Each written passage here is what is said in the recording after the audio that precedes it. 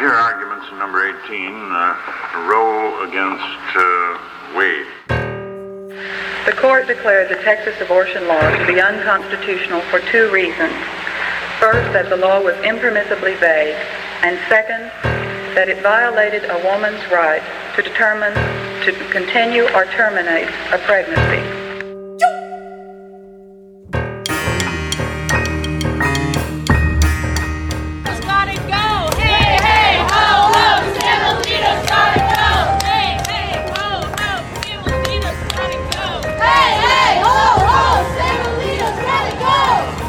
This is what the Republicans have been working toward this day for decades. They have been out there plotting, carefully cultivating these Supreme Court justices so they could have a majority on the bench who would accomplish something that the majority of Americans do not want. Governors will be able to control what women can and can't do with their own bodies. This feels like it's written for an audience that already agrees with and will celebrate this opinion, and really not for anybody else. As someone who's come out of the conservative legal movement, I could tell you a decision upholding Roe would have a convulsive response on the right. The pro-life movement is not over by any means. We've still got a lot of work to do in all 50 states, and babies will still be losing their lives to abortion for many years to come, even under this ruling.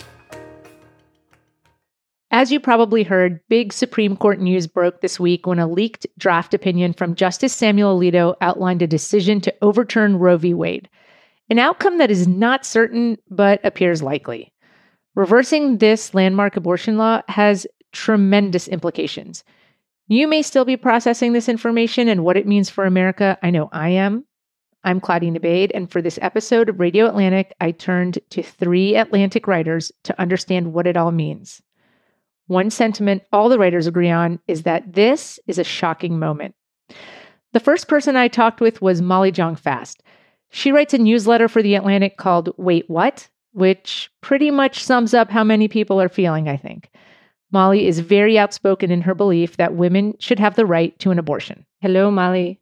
Hi, thanks for having me. Thanks for coming to talk to us. Okay, Molly, I'm going to ask you to please go back in time, all the way back to Monday. It feels less like days away and more like years away, like so much has felt like it's transpired. Can you tell me where you were and how you first got the news? It was such an interesting bit of news because, again, a lot of us thought since August 2021 that there was a really good chance that Roe was done. And we thought this because of this SB 8, this Texas state abortion law, right, which was allowed to go into effect on September 1st.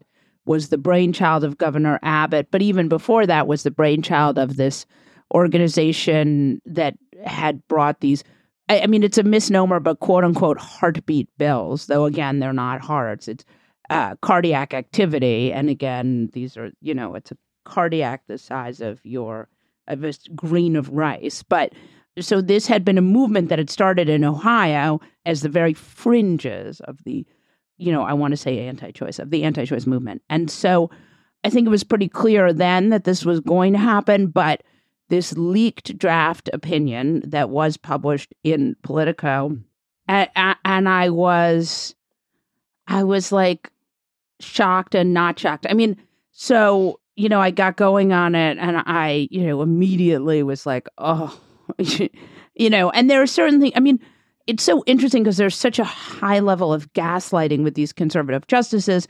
And so, there are things where I'm very believing because I come from like a crazy alcoholic family. So I'll go along with almost anything. So I have to read something a couple times to sort of, I'll read something and I'll say like, maybe that's right. And then I'll go, wait, that's not right. So I just was absolutely flummoxed. As you said, since the Texas law, it's been months that we've sort of been hearing and talking about, like, this is coming. Like, we really think that they're going to overturn Roe. Like, it's going to happen. So to hear, or to see something, I should say, that is a draft be leaked, that sort of already tips in that direction. That what we've been talking about is actually looks like it's going to happen. Still kind of hit everybody like a ton of bricks. Why? So, the Supreme Court is quite a little, scam they got going there, right? Where they release all the opinions and then they go on vacation. There's no possibility for let's have a little dialogue about this. So, I mean, it's a smart plan. Right. It's a smart plan for them. So I was surprised it leaked, but again, the Roe opinion leaked, right? And other big opinions like this. But by hours, right? Not by days. I mean, it's such a seismic change to the way American women live. For example, you saw a Democratic governor, Tony Ivers from Wisconsin, saying, as long as there's a Democratic governor, women will always have the right to choose in the state of Wisconsin. Governors will be able to control what women can and can't do with their own bodies. And across the state line, it will be a completely different rule. I mean, it is so insane. I mean, it's one thing to have states that are a little bit different, but you'll have states where you absolutely have no bodily autonomy as a woman, and then 20 miles across the border, you do. I mean, it's just so mind-blowingly huge, this idea. Isn't that kind of like what has been happening with these state laws little by little? And yes, this kind of solidifies that, right? Yeah. I mean, I think that was always sort of the play, was that they were going to use federalism to undermine it. Where this ends, no one knows, right? I mean, it's scary for that reason, but it's also scary because, and I think this is like the unintended consequences that these Republicans don't understand. These sort of zealotous religious people who have gotten into the courts don't totally understand, which is this is going to wear away at the foundation of America. You are not going to be able to have a country made of states that are so radically different. And I mean, it's... Don't you think like our states have always kind of been radically different? Yeah, I mean, I think that I think that you have one party that is working really hard to make them even more different. And I think when you start to have laws, which again, these are coming up now and they're starting, these laws that say you can't go to another state to have an abortion. And those are coming right. up. Now these criminal laws, we should say. Right. And when you start going down that road, I mean, are you even the same country? Right. I mean, you are getting into, and I think these are unintended consequences, but I think that we're going to be grappling with them for a long time. I want to go back to the moment that you heard the news, and I'm wondering how quickly your thoughts turned to your mom and your mother's generation. Just wondering if she was on your mind, and did you call her? Did you want to talk to her? When I saw that video of Senator Elizabeth Warren finding out and being visibly shaken, I thought of my mother, and I thought about these women.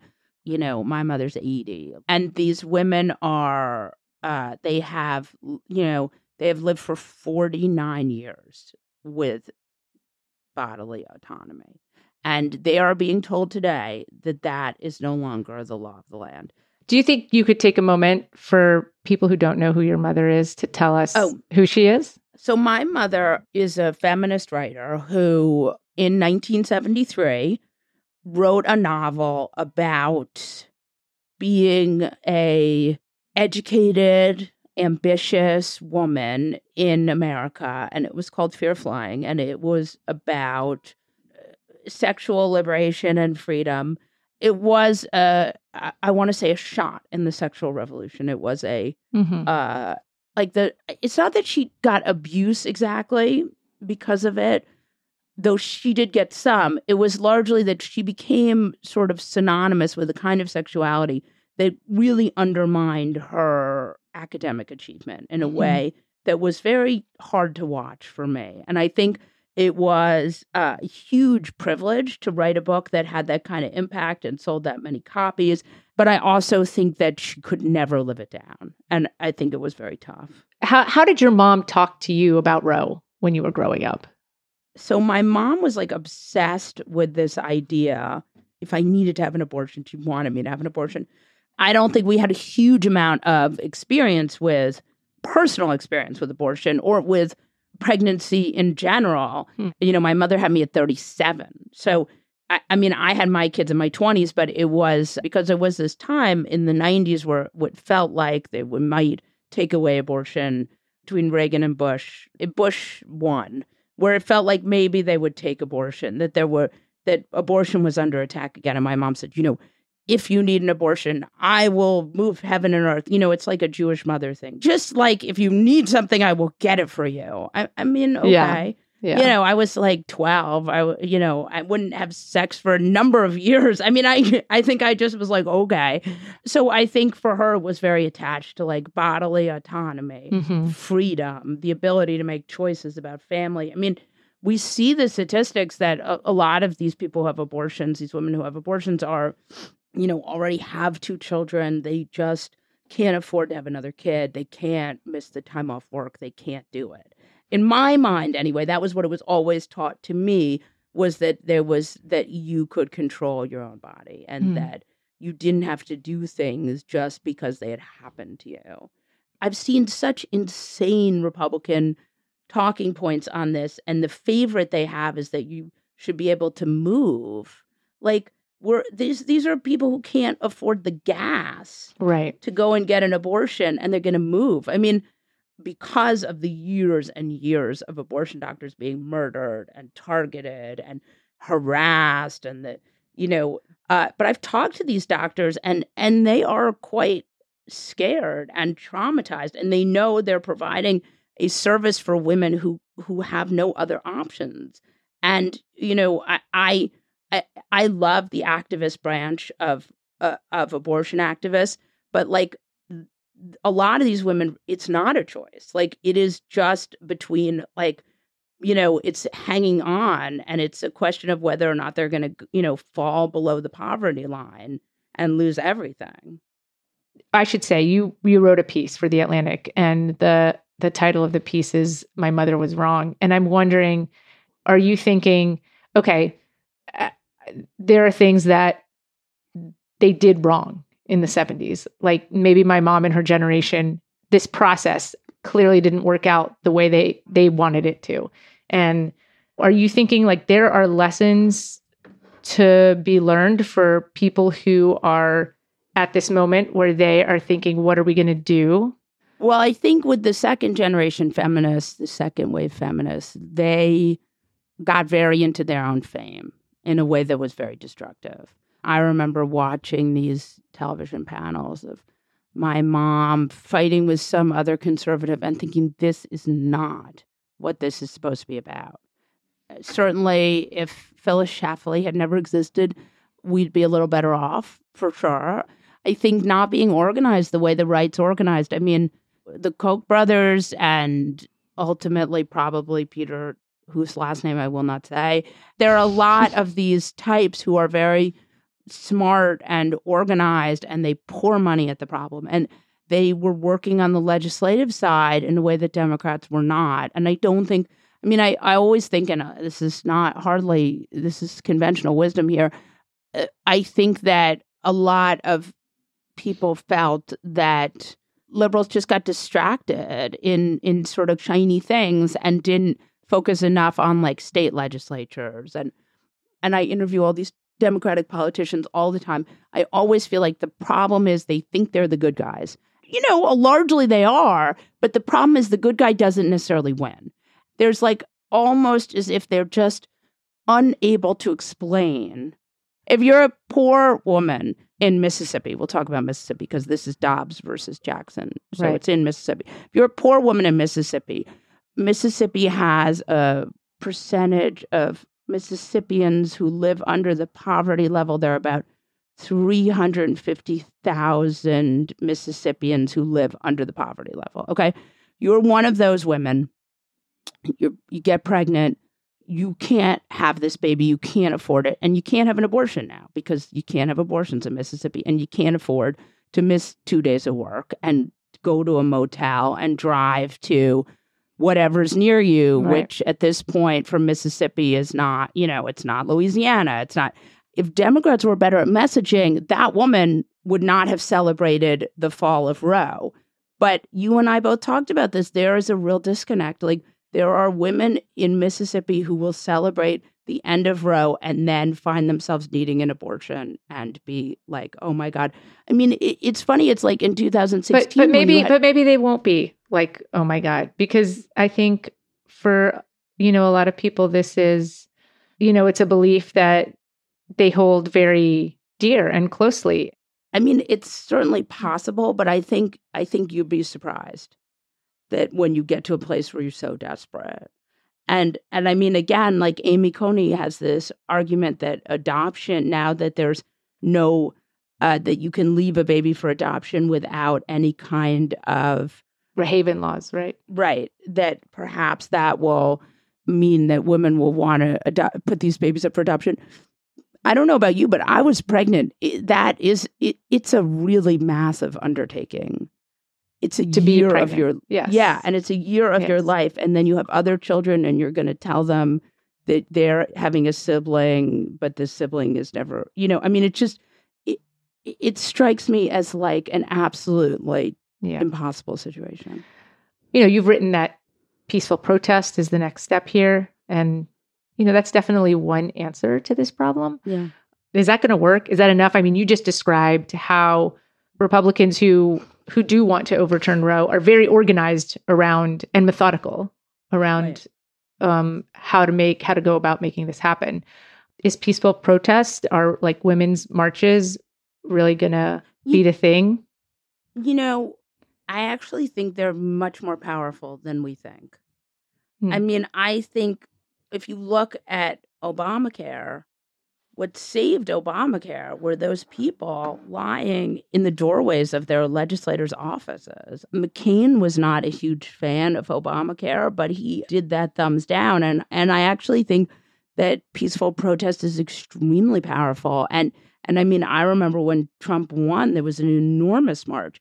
He sort of knew that there was only so much he could do. And I mean, that's why when he would say, there's now reporting that he said to Mark Esper, you should shoot the protesters. Can't you just shoot them in the legs? Oh my God. Again, we had heard him say stuff like that. I mean, but I think those protests really got to him. And I think they actually really do get to politicians. And I think one of the things that's really been tough about this sort of new modern internet age is that people don't understand quite how powerful protests are. And the 1960s were, they didn't have anything we don't have now, and they were able to completely change the world. Molly Jong-Fast captured some of the feelings of the left about hearing this news. Her most recent article for The Atlantic is "My Mother Was Wrong About Roe v. Wade." The Atlantic often turns to attorneys to help us make sense of our laws. One of those attorneys is Mary Ziegler, a visiting professor at Harvard and author of Abortion and the Law in America, Roe v. Wade to the Present. She talked to me about what the legal dominoes of this opinion might look like. Mary, can you take me back to Monday when you first saw the news that this draft opinion had leaked, and just tell me what your reaction was in that moment? I mean, I was kind of shocked. I think most people were. So there's sort of, by what was I shocked, right? So, I mean, since December, I've been expecting the court to reverse Roe v. Wade this June. So the fact that the draft did that was not really surprising. The fact that it leaked was surprising. There's not, to my knowledge, been a leak like this in the history of the Supreme Court. So I was shocked by that. And I was a little bit surprised by the tone of the opinion.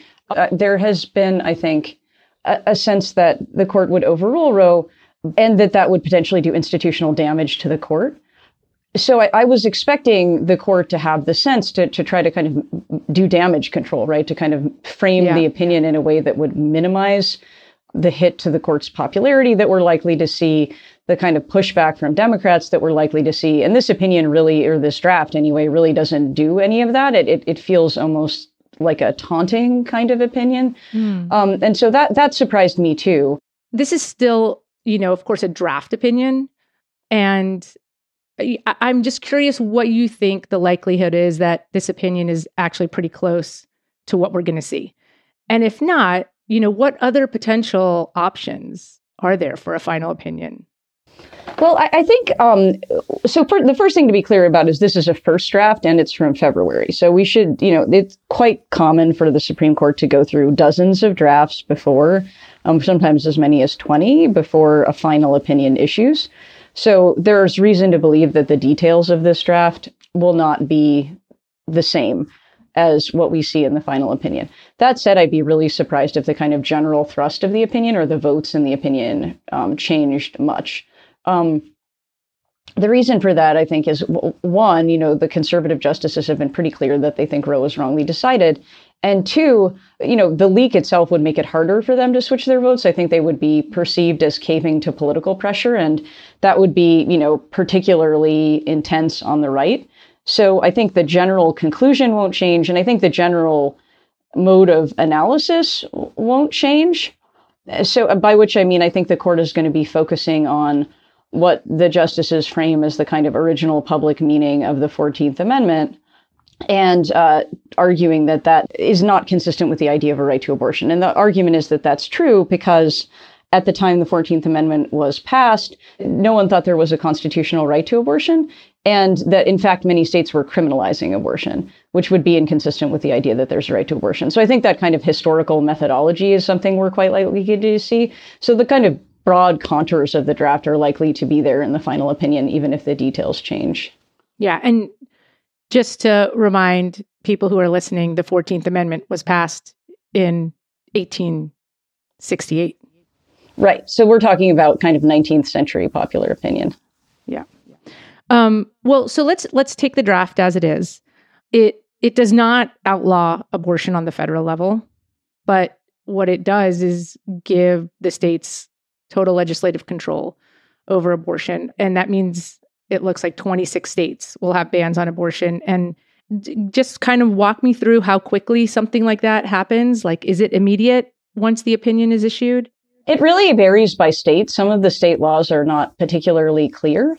For example, there are some states that say the attorney general has to certify that Roe has been overturned, and that then the law would go into effect sometime thereafter, sometimes a roughly 30-day window. Other states just simply say once Roe is gone, our laws go into effect, or they're pre-Roe criminal laws where the state really just hasn't said what happens at all, right? Other than the law is still on the books and can theoretically spring back into life. So in some instances, we don't really know exactly when the law would go into effect. In some instances, we know it would be a matter of weeks or maybe a month.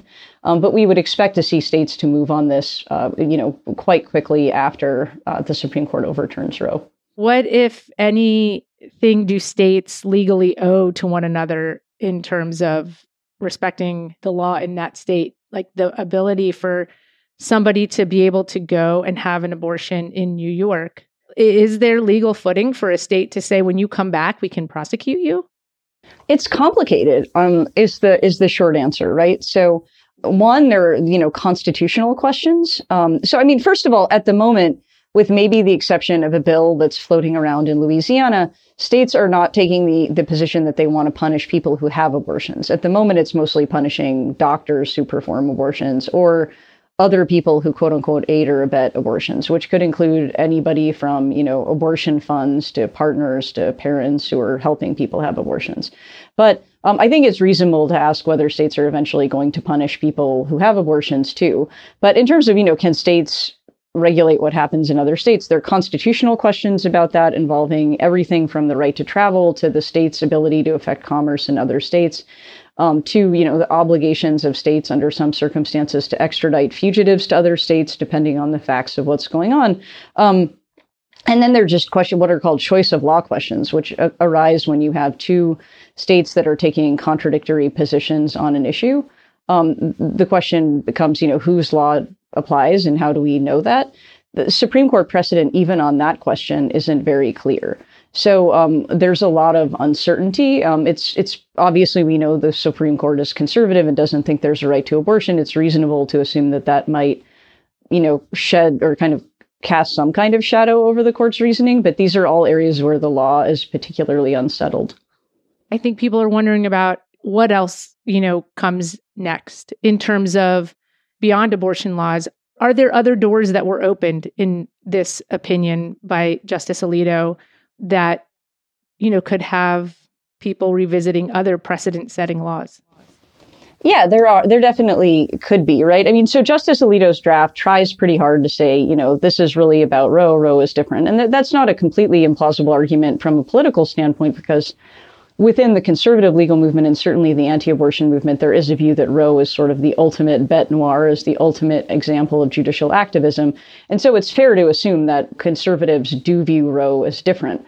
That said, a lot of the reasoning in the opinion could apply very easily to a variety of other constitutional rights. So the reasoning, right, that in the 19th century, at the time of the ratification of the 14th Amendment, there was no recognition of an abortion right, and abortion was being criminalized. I mean, of course, there was no recognition of a right to same-sex marriage. Of course, there was no sense that interracial couples could constitutionally demand to get married. Birth control was being criminalized at the state as well as federal level. Sex education materials were being criminalized at the state as well as federal level. And so the idea that that methodology naturally applies to Roe and not to anything else just doesn't hold much water. The other way the draft tries to get around this is essentially by saying, look, what makes abortion different is because it's the taking of a human life. That, fetal life or the life of an unborn child, the opinion kind of toggles back and forth between that kind of language, is valuable in ways that make the abortion right different. If that's how the court sees things, that's going to open the door to a different potential issue, which is the possibility that the court will recognize personhood, right? So it's worth kind of unpacking what is that. So under the 14th Amendment, the 14th Amendment uses the word person in describing rights to due process of the law and equal protection of the law. And anti-abortion groups take the position that the word person applies before as well as after birth, and that therefore abortion is unconstitutional, meaning you could not have legal abortion in California or New York or anywhere else. And groups have already asked the Supreme Court to recognize this argument. So the more the court kind of leans into this, abortion is different because it's the taking of a human life kind of reasoning, the more I think anti-abortion groups are going to push the court to go even further on that. So I think the court is sort of putting itself in the position of either kind of dropping hints that maybe you could get a decision declaring abortion unconstitutional, or maybe down the road you could get the court to revisit a wide variety of other precedents as well. So I want to get back to this thing that you said in the very beginning. You say there's what feels like taunting in this opinion. And I'm curious why you think that. Just the language that Roe was, egregiously wrong. There's comparisons of Roe to decisions upholding racial segregation. There's a whole wide variety of pro-life talking points in this opinion, like the idea that abortion distorted, or that Roe rather distorted the rest of American jurisprudence, that Roe inflamed our national politics. There's sort of footnotes suggesting that people who legalized wanted abortion to be legal were racist. There's not a lot of sense that anyone reasonable would disagree with or be hurt by this opinion. This feels like it's written for an audience that already agrees with and will celebrate this opinion, and really not for anybody else. Does this feel like a new moment in the state of the Supreme Court? It does, yeah, absolutely. I mean, so when I was in law school and when I was a younger legal scholar, there was this sort of consensus that, the court would definitely stray from popular opinion, but not too far, right? So when I was, a young legal scholar, people would write books called like The Most Democratic Branch, which was Jeffrey Rosen's book about the Supreme Court. And that was because the court really didn't often do things that were very, very unpopular, didn't want to wade into many culture war issues, didn't want to have to get its hands dirty. And that was what everybody had come to expect. So even when the court did things that were really divisive, it often did them in ways that, that sort of tried to minimize harm to the court's institutional standing. And so that's what I had come to expect. And this seems to be a court, as Justice Alito even says in this draft, basically, he says, I don't know if this opinion will produce a backlash. And kind of frankly, I don't care. That's not my job. If the court does stuff that's unpopular, that's not really our problem.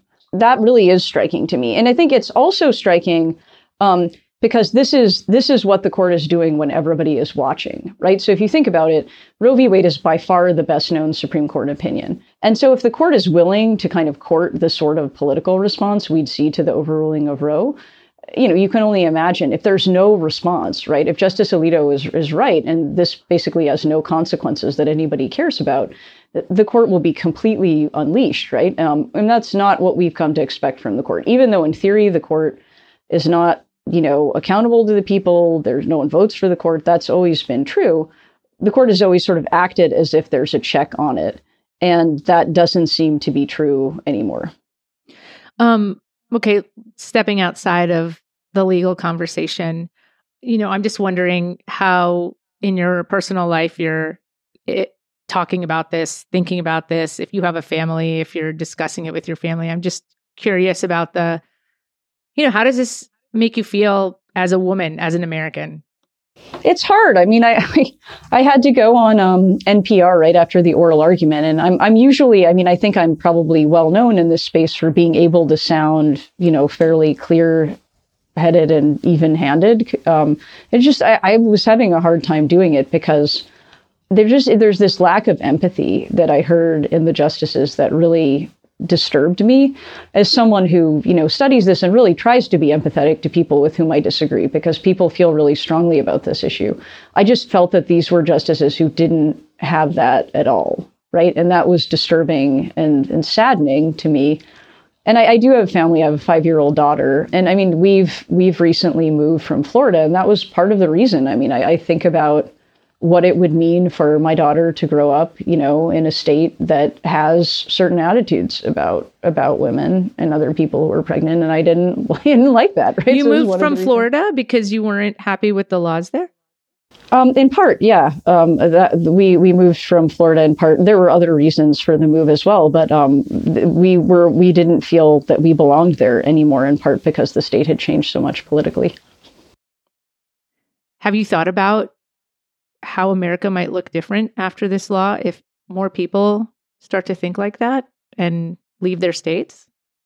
Yeah, that's not a good, and I had a colleague this semester say, well, it's too bad because, we want to have states be more politically diverse. We want, but of course, that's not something you can reasonably say to people who are the ones being made uncomfortable.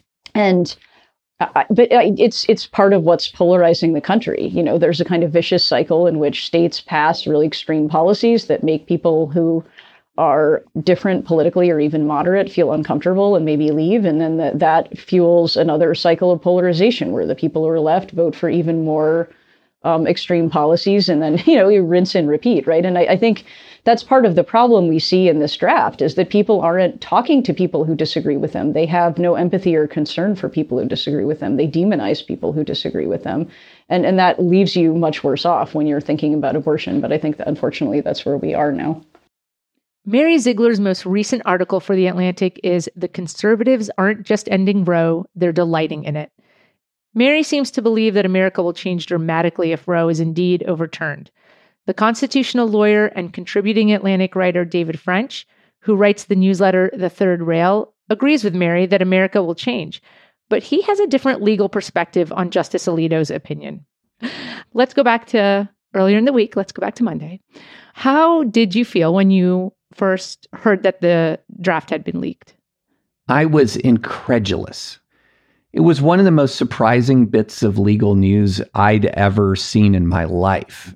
To have this leak come out, to see an actual draft, even though it was a couple of months old by the time that it came out, it was one of the more stunning things I've experienced in my legal career. That's your reaction to the leak, which I think was stunning. What were your first thoughts about the draft opinion? The actual opinion did not surprise me after the oral argument. Before the oral argument, I thought the two most likely outcomes were either incremental change, in other words, upholding the Mississippi law without fundamentally disturbing the Roe-Casey framework, just adjusting it a bit. But after the oral argument, it became clear to me that a majority of the court was at least seriously considering reversing Roe. So the opinion itself was not at all surprising. The author is not surprising, and the substance is not surprising. Oh, you expected that Justice Alito would be the one to write this opinion? Well, the interesting thing is I didn't expect it would be Roberts because I felt Roberts would not be willing to overturn Roe and Casey. And then the assignment goes by seniority. Thomas would be the next person, and you would think he might assign it to himself. But time will tell. I think Thomas wants to write a separate concurrence. So then Alito is next sort of on the hierarchy. Yeah. Before we jump into even more legal questions, I'm interested if you had discussions with family and friends, loved ones about this opinion and what kind of feelings you've heard people having about the draft, I should say. You know, it's interesting. The reaction of others has been very divided between I'm primarily concerned either from a concern over abortion rights or a gratitude for the end of Roe, sort of the pro-life or pro-choice positions. I've had just as many people go straight to the same-sex marriage question, to the gay marriage question and the implications there. For me, you know, I've been somebody who's been a pro-life attorney for a really long time. And I remember the Casey decision in 1992. And I remember reading how Justice Kennedy flipped after initially voting to overturn Roe and then decided by the time the opinion was issued that he was going to uphold Roe and Casey. So my position on the draft is really pretty simple. It's just a draft. And we don't know. We don't know the identity of the leaker. We don't know the state of play right now. And so I have completely sort of withheld any kind of emotional investment one way or the other in this. The draft doesn't surprise me, but it's just a draft. There is not a final decision yet, and these things are not final until they are published. So you're skeptical that it's going to look like this in the end? I wouldn't say I'm skeptical. I'm just saying, I'm thinking if you pushed me, I'd say it's more likely than not that it'll look like this in the end, but it is not certain. I mean, in terms of what Justice Alito wrote in the opinion, you know, he said, rather than settling the matter, he said, quote, Roe and Casey have inflamed debate and deepened division. Doesn't an opinion like this result in that same thing, but we're simply swinging the law in the other direction? Oh, I don't think there's any question. There's no way this opinion that could come out that doesn't inflame debate. This issue is extraordinarily sensitive and extraordinarily contentious, no matter which direction it pushes. And I think there was a lot of folks who thought that after Roe was reaffirmed in the Casey decision in 1992, that might ease debate, and it did not. So the interesting thing, though, is that what you're going to end up happening, if this is the actual opinion, many Americans live in what you might want to call sort of super majority states. So if you're in a red state like I am in Tennessee, it is a super majority pro-life state. But if you live in California, it's a super majority pro-choice state. And you're going to have most states sort of break out in that direction, where if you're living in one of those super majority states, your desired outcome is going to happen. And so for a lot of people, life isn't going to change as much as you think that they might think it would change. Because again, ending Roe doesn't ban abortion. But for some people, it obviously will. And also I mean, I think I guess I would say that like there are still in the middle states, I guess, where it will maybe change a lot for people. And I wonder, and this is, you know, obviously like outside of the legal argument, like, is this change one that we are going to see further entrench our differences in the states' differences? I think to some extent it will. You will see a more hardening of a blue identity in the short term and a more hardening of a red identity. And then you're going to have this collection of swing states, these sort of purple states. So I would put it like this. You're going to have sort of three broad categories of state laws.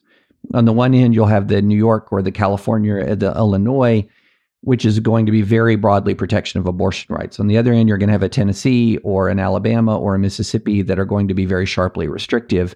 And then you're going to have, say, a Virginia or even a Florida or some others that are much more purple states, which might restrict abortion more than Roe permitted, but still permits abortion, say, up to 15 weeks or maybe up to 20 weeks. And there's going to be a kind of a potpourri. And then looming in the background is, will there be federal legislation? And, you know, the pro-life movement is going to have some challenges here. There's an old phrase, when the dog catches the car, what does it do? What now? What now? And the truth is, for a lot of years, if you were a red state legislator, there was no downside to you in sort of passing a wide variety of abortion restrictive bills because you weren't going to live with the consequences. You were going to pass them and they were going to get blocked in court. And so you could go to your constituents and say, I passed a pro-life bill, and those darn judges blocked it. But now, if the Alito opinion holds, those laws go into effect. And some of the legal regimes that are going to exist are confused, poorly drafted, poorly drawn. And so there's going to be a pressure on a political response to this that will create a more rational and coherent set of statutes. Because right now, some states, frankly, are a mess. Okay, so given what you've said, I'm curious if you think that this draft opinion is a smart one to issue now in terms of maintaining stability in the country and staying away from legal chaos. Right. I guess I'll say. Right. No, I understand. I think the decision itself, if you're looking at the reasoning of Justice Alito, is a very sound discussion of the history of American abortion, historically sound, a history of American abortion, legally sound from the standpoint of analyzing what rights are found in the Constitution and which rights are implied in the Constitution and which rights are not. And now, the issue that you have then is the practical effect. Now, there are a number of ways in which the courts have dealt with these kinds of issues. And, when Brown versus Board of Education was decided, I believe the phrase was that the decision would be implemented with all deliberate speed. I don't know what deliberate speed actually means, but it seems to mean not fast. And unfortunately, in the Brown case, the actual implementation of the decision was, just not fast, grotesquely slow, Right. slow. So there would be some interesting questions about what, as a practical matter, the immediate remedy would be. How will the federal courts respond to various competing kinds of challenges? Will the Supreme Court in a final draft sort of create a kind of timetable? Those are questions that are left unanswered. But I think the short answer to this, one of the important short answers for people to realize is that this issue is so contentious that there was no legal outcome here, in my view, that wasn't going to create a convulsive response. So a lot of folks have talked about the convulsive response on the left. In other words, there were the spontaneous demonstrations that arose outside the Supreme Court. Mm-hmm. As someone who's come out of the conservative legal movement, I could tell you a decision upholding Roe would have a convulsive response on the right. That a sense of, wait a minute, we have elected presidents and confirmed justices, and these justices do not apply the legal philosophy that we thought that they had. And so this issue is one of those that's so fraught that there's no path forward where you can say, this clearly reduces tensions in the United States. I want to ask you about something that I think you probably love to talk about, which is our enumerated rights. Yes. And what those are and how Justice Alito applies that thinking to this opinion. So a lot of controversy has ensued over the course of American history over what are the rights that you possess that aren't specifically listed in the Constitution, because we know there are some, because the Constitution says there are some. Which ones are they? And that's where you get this idea of what's called substantive due process, which sort of the 14th Amendment is used as a hook. And this is the doctrine that's, for example, ended bans on interracial marriage. This is the doctrine that allows parents to control the education of their child to certain degrees. This is a doctrine that has ended bans on sodomy, for example, or, constitutionalized gay marriage. And that's where the abortion right comes from in Roe. So that's why when people look at this decision and they say, wait a minute, if you're going to overrule Roe, what does this mean for all of the other cases that have been decided under the same 14th Amendment framework? And that's why a lot of people have then asked me, what does this mean for gay marriage? And there's been a lot of thoughtful people who've written and asked about that. Yeah, what does it mean for gay marriage?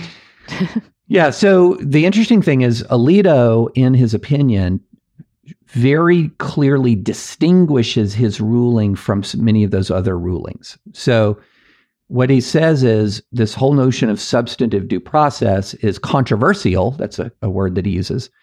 But twice he says that there's a sharp distinction between the abortion cases and these other cases like interracial marriage or sodomy or same-sex marriage.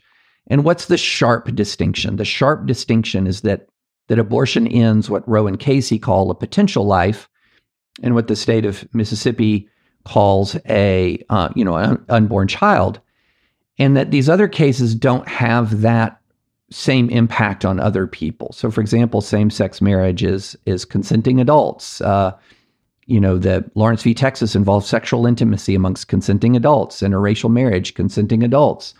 Contraception, consenting adults. And so what he does is he says Roe is just different. Well, wait, is it? I mean, is his placing that language in the opinion enough for this to not open the door? Yes and no. Okay, So here's the argument for yes, and I'll tell you the argument for no. Okay. The argument for yes is by him placing this in the opinion, he's creating precedent that says, signed on to by a majority of the Supreme Court, that says abortion's just different. So this case itself would in one way be read as solidifying Obergefell, Loving, Griswold, but eliminating Roe. Obergefell is the Supreme Court case that recognized a right of same-sex marriage in the Constitution.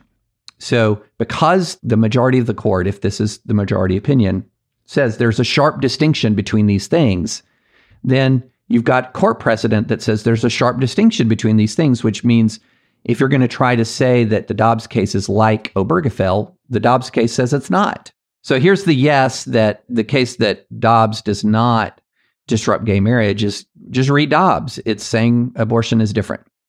The immediate next response to that is, well, David, you say read Dobbs, it's precedent, but doesn't Dobbs basically say precedents can be overturned? Fair enough. Fair enough. Do you think that the overturning of Roe is inevitable? It is. I will say it is more likely than it has ever been. Obviously, because this draft opinion exists, we don't know. It's more likely than it's ever been. But if it doesn't happen now, I'm not sure it will happen. This is the moment. If it's going to happen, I think now is when it will happen. There have been a lot of highly unusual events, both engineered by politicians and the happenstance of the way, of Supreme Court openings, that have created a world in which a vast majority of the court, or the overwhelming majority of the court, has been nominated and confirmed by Republican presidents, in spite of the fact the Republican presidents have not won the majority of the elections in the last generation. And so that's all very unusual, and some of it's been artificially created, for example, by the McConnell-led Senate at the very last year of Obama's second term.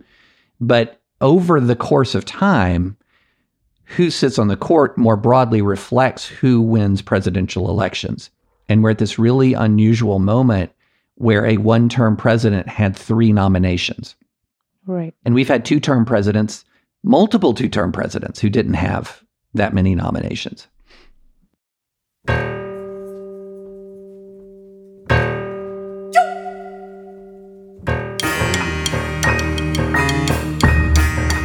I hope these conversations with Molly, Mary, and David have offered a nuanced understanding of Justice Alito's writings on Roe v. Wade and helped to illuminate various perspectives on a law that may be the lightning rod issue in America.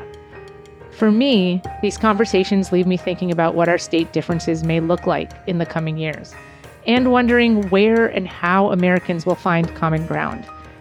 There have always been cultural differences among us, state to state, city to city, neighbor to neighbor. But when our differences start to become codified in law, the lines that divide us feel more hardened. You can read articles and newsletters from the writers you heard today at The Atlantic. Molly Jong-Fast's most recent article is My Mother Was Wrong About Roe v. Wade. She also writes the newsletter, Wait What?, Mary Ziegler's article is The Conservatives Aren't Just Ending Roe, They're Delighting in It. And she has a forthcoming book entitled Dollars for Life, The Anti-Abortion Movement and the Fall of the Republican Establishment. David French's most recent article is What Alito's Opinion Got Right. He writes the newsletter The Third Rail. I'm Claudine Abade, executive producer for The Atlantic's audio team. This episode of Radio Atlantic was produced by AC Valdez and Kevin Townsend. Thanks as well to executive editor Adrian LaFrance and Becca Rashid.